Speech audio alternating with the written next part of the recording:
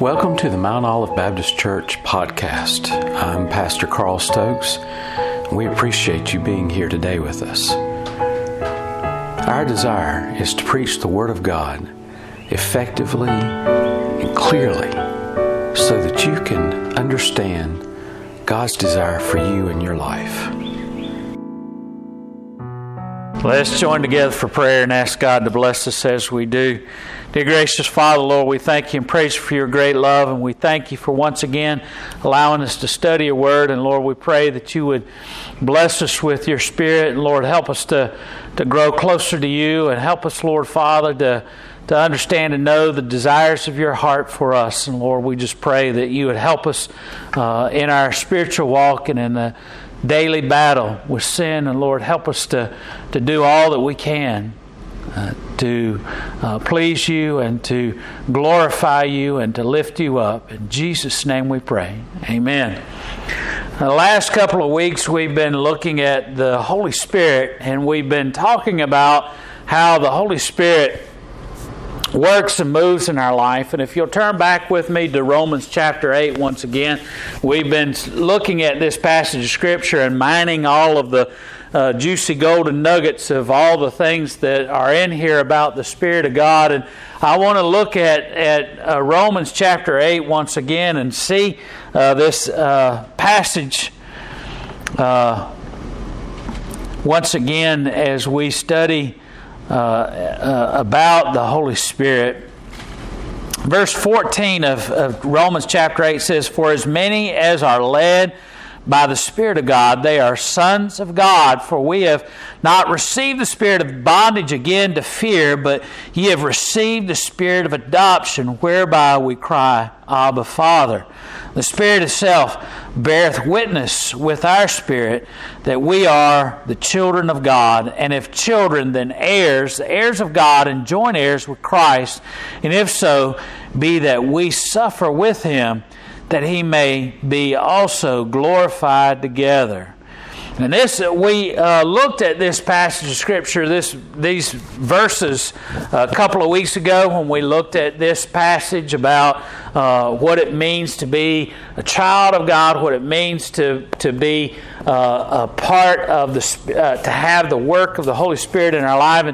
And for so many people, again, just to renew you about what we were talking about, for so many people, they feel as though the Holy Spirit is all about gifting of the Holy Spirit, of gifting to be able to do certain things, the gift of this and a gift of that. But we get so wrapped up in those gifts of how we might serve God and be used by God in the body of Christ that we fail to realize that there's so many aspects of what the Holy Spirit does within us as children of God, as people of God, that we fail to realize all that the Holy Spirit does. The Holy Spirit is not some fairy that runs around and gives gifts to people and says, "Bink, you're able to do this," and boop, bippity boppity boop, you're able to do this and you're able to do that, and those kind of things. But rather, the Holy Spirit has a work that he does within us.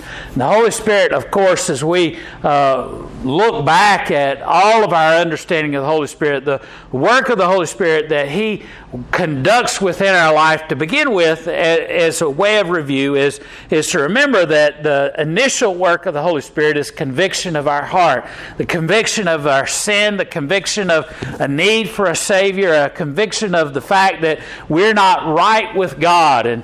And once we fall under the conviction of God that we are sinners, that we are not living according to his desire and his plan for us, then the Holy Spirit begins to work to move us to a relationship with Jesus Christ, to move us to an understanding of a need for a Savior, and that Jesus Christ is the one who is able to meet that need in our life. That Jesus Christ is the one that paid the price of sin on the cross for us, and that we might find that salvation that our life desperately needs. And that was what the Israelites missed with the understanding of the law of Moses and all the law, the Ten Commandments and all that was not so a guideline on how we should live as we've seen in other passages of Scripture, but rather to point out to us how great we need a Savior, how great we need someone to come along and take away our sins, because basically the Ten Commandments is a way of laying out for us that we're not perfect. There's not one of us that can live by the demands of God on us to live in a way that is pleasing to God. There's not a one of us that's able to do any of those things. And then Jesus enters into the picture in the New Testament, and He tells those in the Pharisees and the Sadducees that thought they had it all wrapped up and even had a list of 600 more laws to keep in order to keep the Ten Commandments. He said, you think you've got it all wrapped up, but then He says, if you have hatred in your heart, then you've already murdered your brother. If you have lust within your heart, you've already committed adultery. When you covet those things that your neighbor has and desire those things that he has, you've already stolen that item within in your heart. And those sins are just as bad as the sins of going out and doing. The Pharisees thought, well, if I don't walk a certain amount of miles a day, then I can keep from working on the Sabbath day, and then that'll help me to keep the Sabbath day holy. If I do this and I do that, then those things will help me to fulfill this other law. And Jesus says, you've missed the point. You've missed it completely. That none of us are able to fulfill the law in our own self, but we are to see that as God working through the work of the Holy Spirit to convict us of our sin, convict us of our need for a Savior. And then once we have that relationship with Jesus Christ, then we begin to see some of the other aspects of the Holy Spirit working and moving in us to make us into the new creation that God desires for us, to transform our lives through the grace of God, through sanctification, of making us into the creation that God desired for us to be all along, and bringing us to justification. And I always was taught as a young child that justification is Jesus Christ, God bringing about in me, making me just as if I had never sinned. And that's what justification is. And that's the work of the Holy Spirit, to change us and transform us into the creation that God desired for us to be. And from the very beginning, before sin entered into the world, God desired for us to have a relationship with Him. God desired for us to have a love for God and have a desire to walk in His way and to do the things as God would have us to do. And that is the work of the Holy Spirit in us after we come to know Him as Lord and Savior. Then we see also in Romans chapter 8 that the further work of the Holy Spirit is, and we're shown this throughout Scripture, that God seals us into the day in which He comes to bring us back into His presence. The work of the Holy Spirit is to seal us unto that day, to seal us in that right relationship, to keep us from being reclaimed by the world by sealing us. And part of that is through the work of sonship.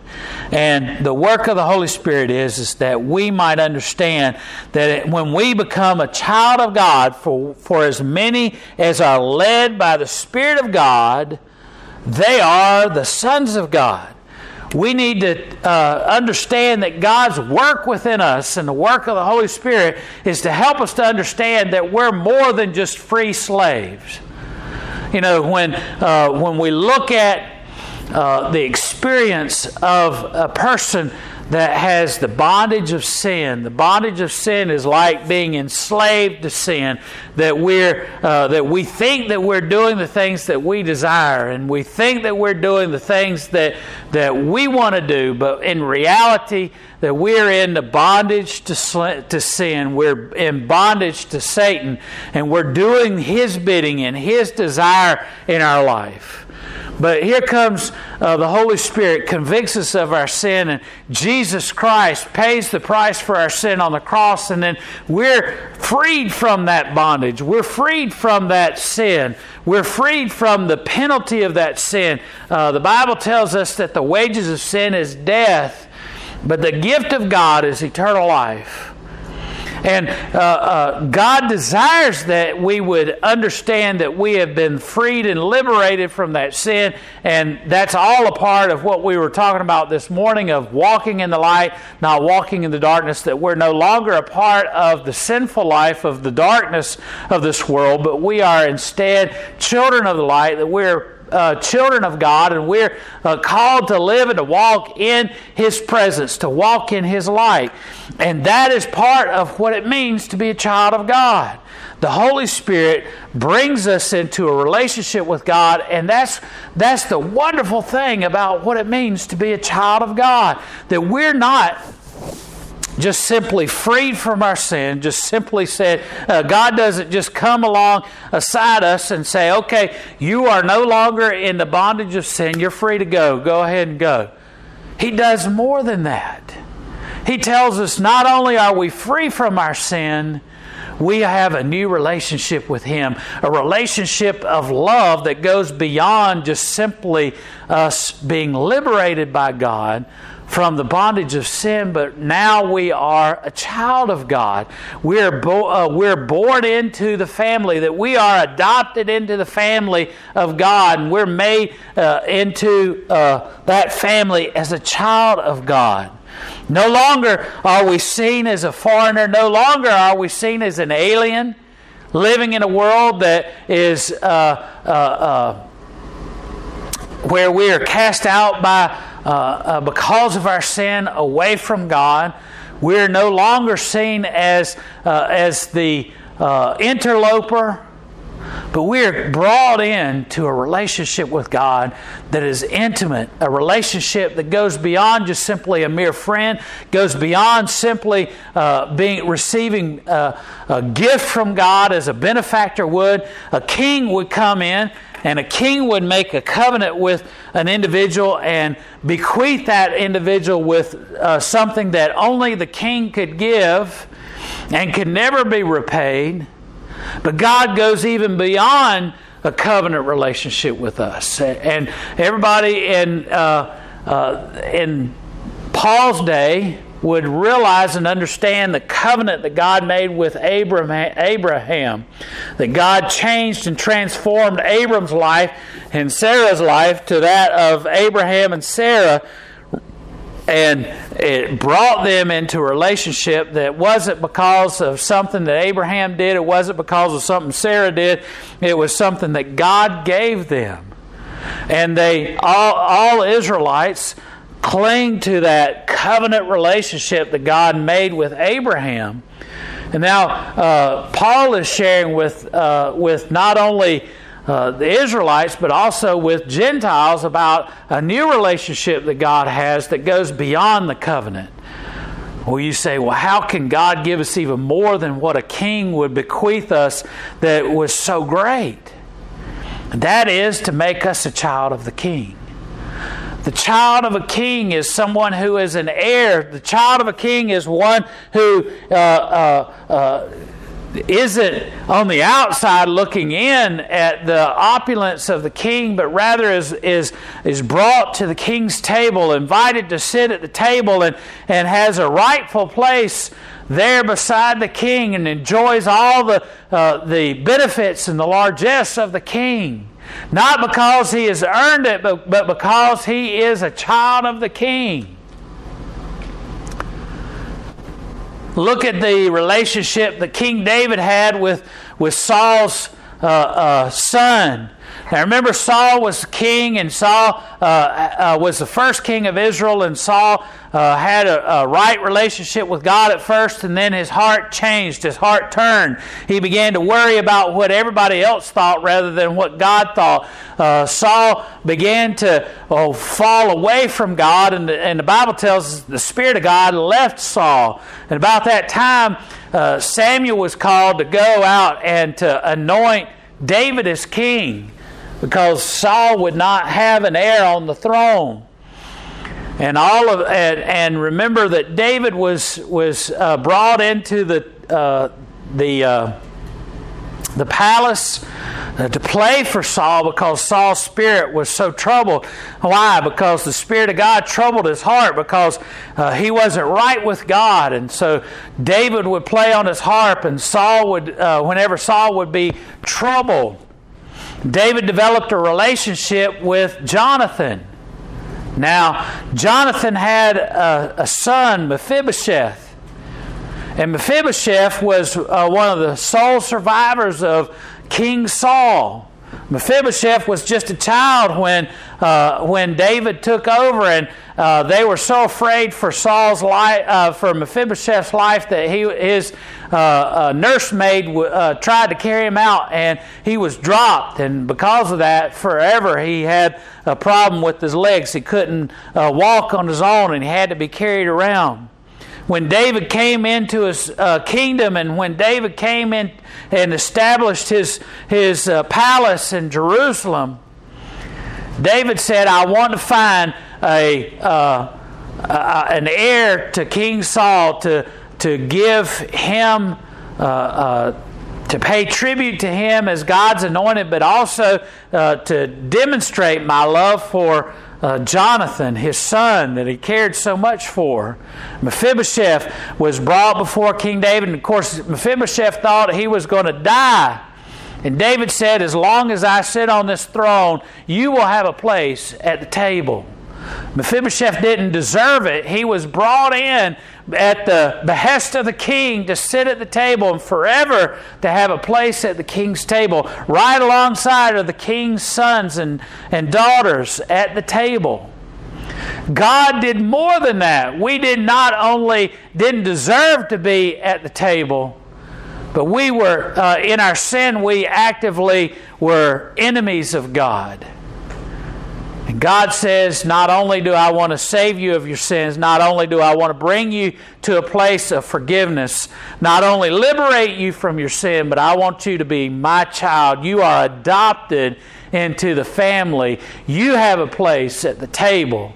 The Holy Spirit not only brings us to salvation, but the Holy Spirit, He causes us to be a child of the King, to be a child of God, to be sons of God and daughters of God, to have us adopted into the family. We're led by the Spirit into salvation. We're led by the Spirit and made sons of God. For we've not received the spirit of bondage that we deserve, in verse 15, to fear because of what we've done, but we have received the spirit of adoption, whereby we call out to God. Abba, Father. Abba is a term that is best kind of translated as daddy or papa. Whatever you call your father, we all have a relationship with our fathers and mothers. Some of our relationships with our fathers are more formal when other people are around, but when it's just us, it's daddy, it's papa. Whatever that word is that you used in that close relationship with your daddy, that's what Abba means. Now, realize that's what God is allowing us to call Him. The Creator of all things, the one who's liberated us from sin, the one who sent His only Son to die on the cross so that we might be a part of the family. He says to us, I want you to call me Daddy. I want you to call me Papa. Because I love you so much. You're no longer an outcast. You're no longer deserving of being seen as. And realize he's saying this in the book of Romans to Gentiles, people that are not even a part of the tribe of Israel. And for Israelites, that Gentiles were seen as nothing more than dogs, as unruly dirty, filthy, outcast people that didn't matter to anything. And now God is saying to them, to us, because we're Gentiles, we're not one, none of us that I'm aware of are Jewish in our background. We're Gentiles. He's saying, call me Papa, call me Daddy. We have a relationship with God that goes beyond the formalities, and we're adopted into the family. Verse 16 says, for the Spirit itself beareth witness with our spirit that we are the children of God. In verse 16, what he's saying is that in essence, it is the Holy Spirit that is guaranteeing our relationship to God. Not only is the Spirit of God adopted us, but He's saying, listen, if you're ever challenged, God got your back. I've got you. If anybody ever says, no, you're not a part of the family, guess what? You just tell them to come and talk to me. It's a seal of God's approval that the Holy Spirit has bearing witness of our relationship. It is the Holy Spirit that expresses our witness of family relationship. Verse 17, and if a child, then heirs of God, and joint heirs with Christ, and if so be that we suffer with Him, that we may also be glorified together. And what that is look, everybody in the church knew what happened to Jesus once he was crucified, and once He rose from the dead, once He had spent time with the disciples and others after His resurrection. They all saw Jesus being raised up into the heavens. And Jesus said, I go to my Father, and He goes to the right hand of the Father, the place of honor, the place of respect, the place of honor. And Paul is saying here that in the adoption of the Holy Spirit, that we are not only made, we're part of the family. He says, listen, you are not going to be a red-headed stepchild.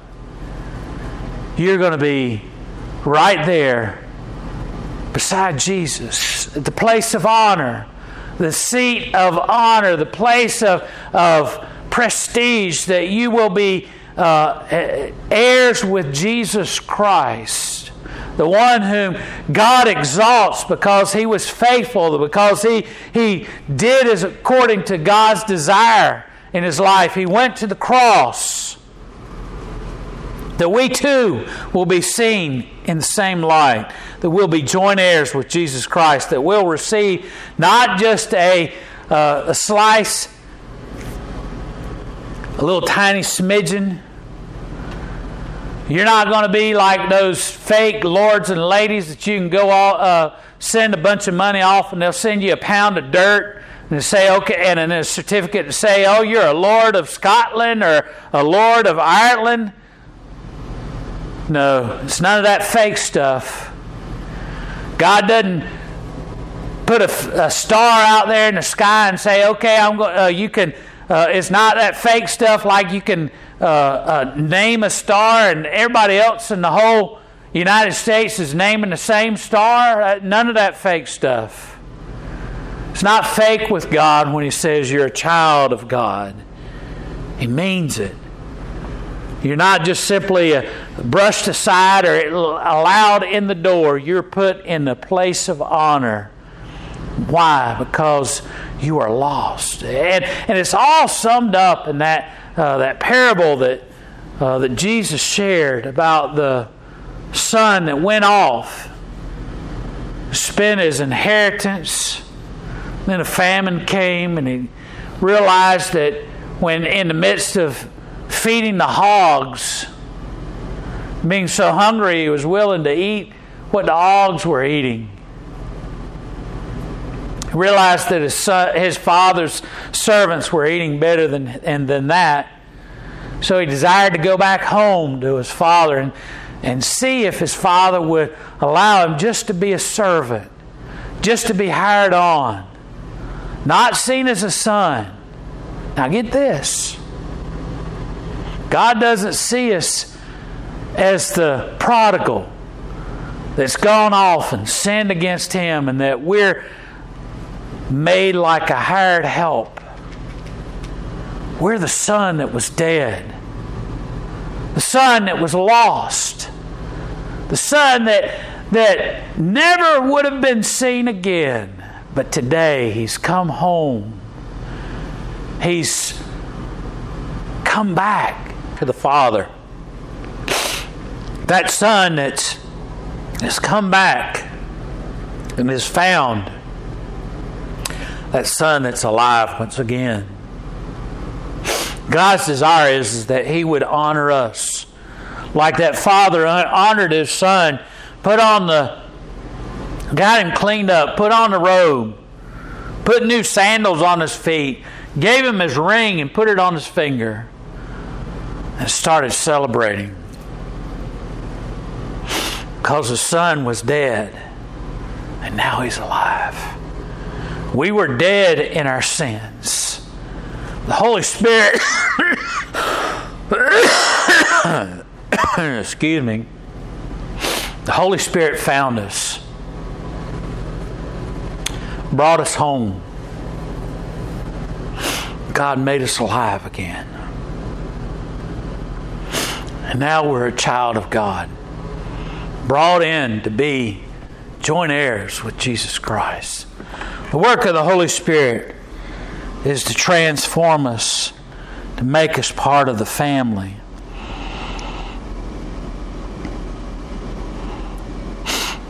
To make us worthy once again. Verse 18 says, "For I reckon that the suffering of this present time are not worthy to be compared with the glory which shall be revealed in us." God's desire is not to showcase the sin that we committed, but to showcase His glory that's revealed in us. The glory of the Father. The glory that God's Son brought to us and made manifest in us through His sacrifice, that we might be made whole, made children of God, and joint heirs with Jesus Christ. Let's pray.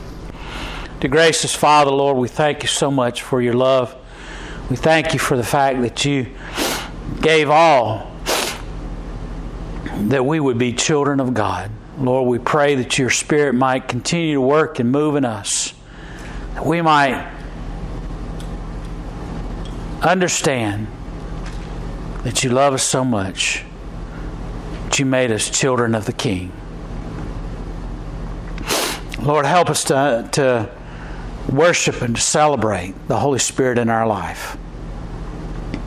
The work that He does to redeem our life, to sanctify us and justify us,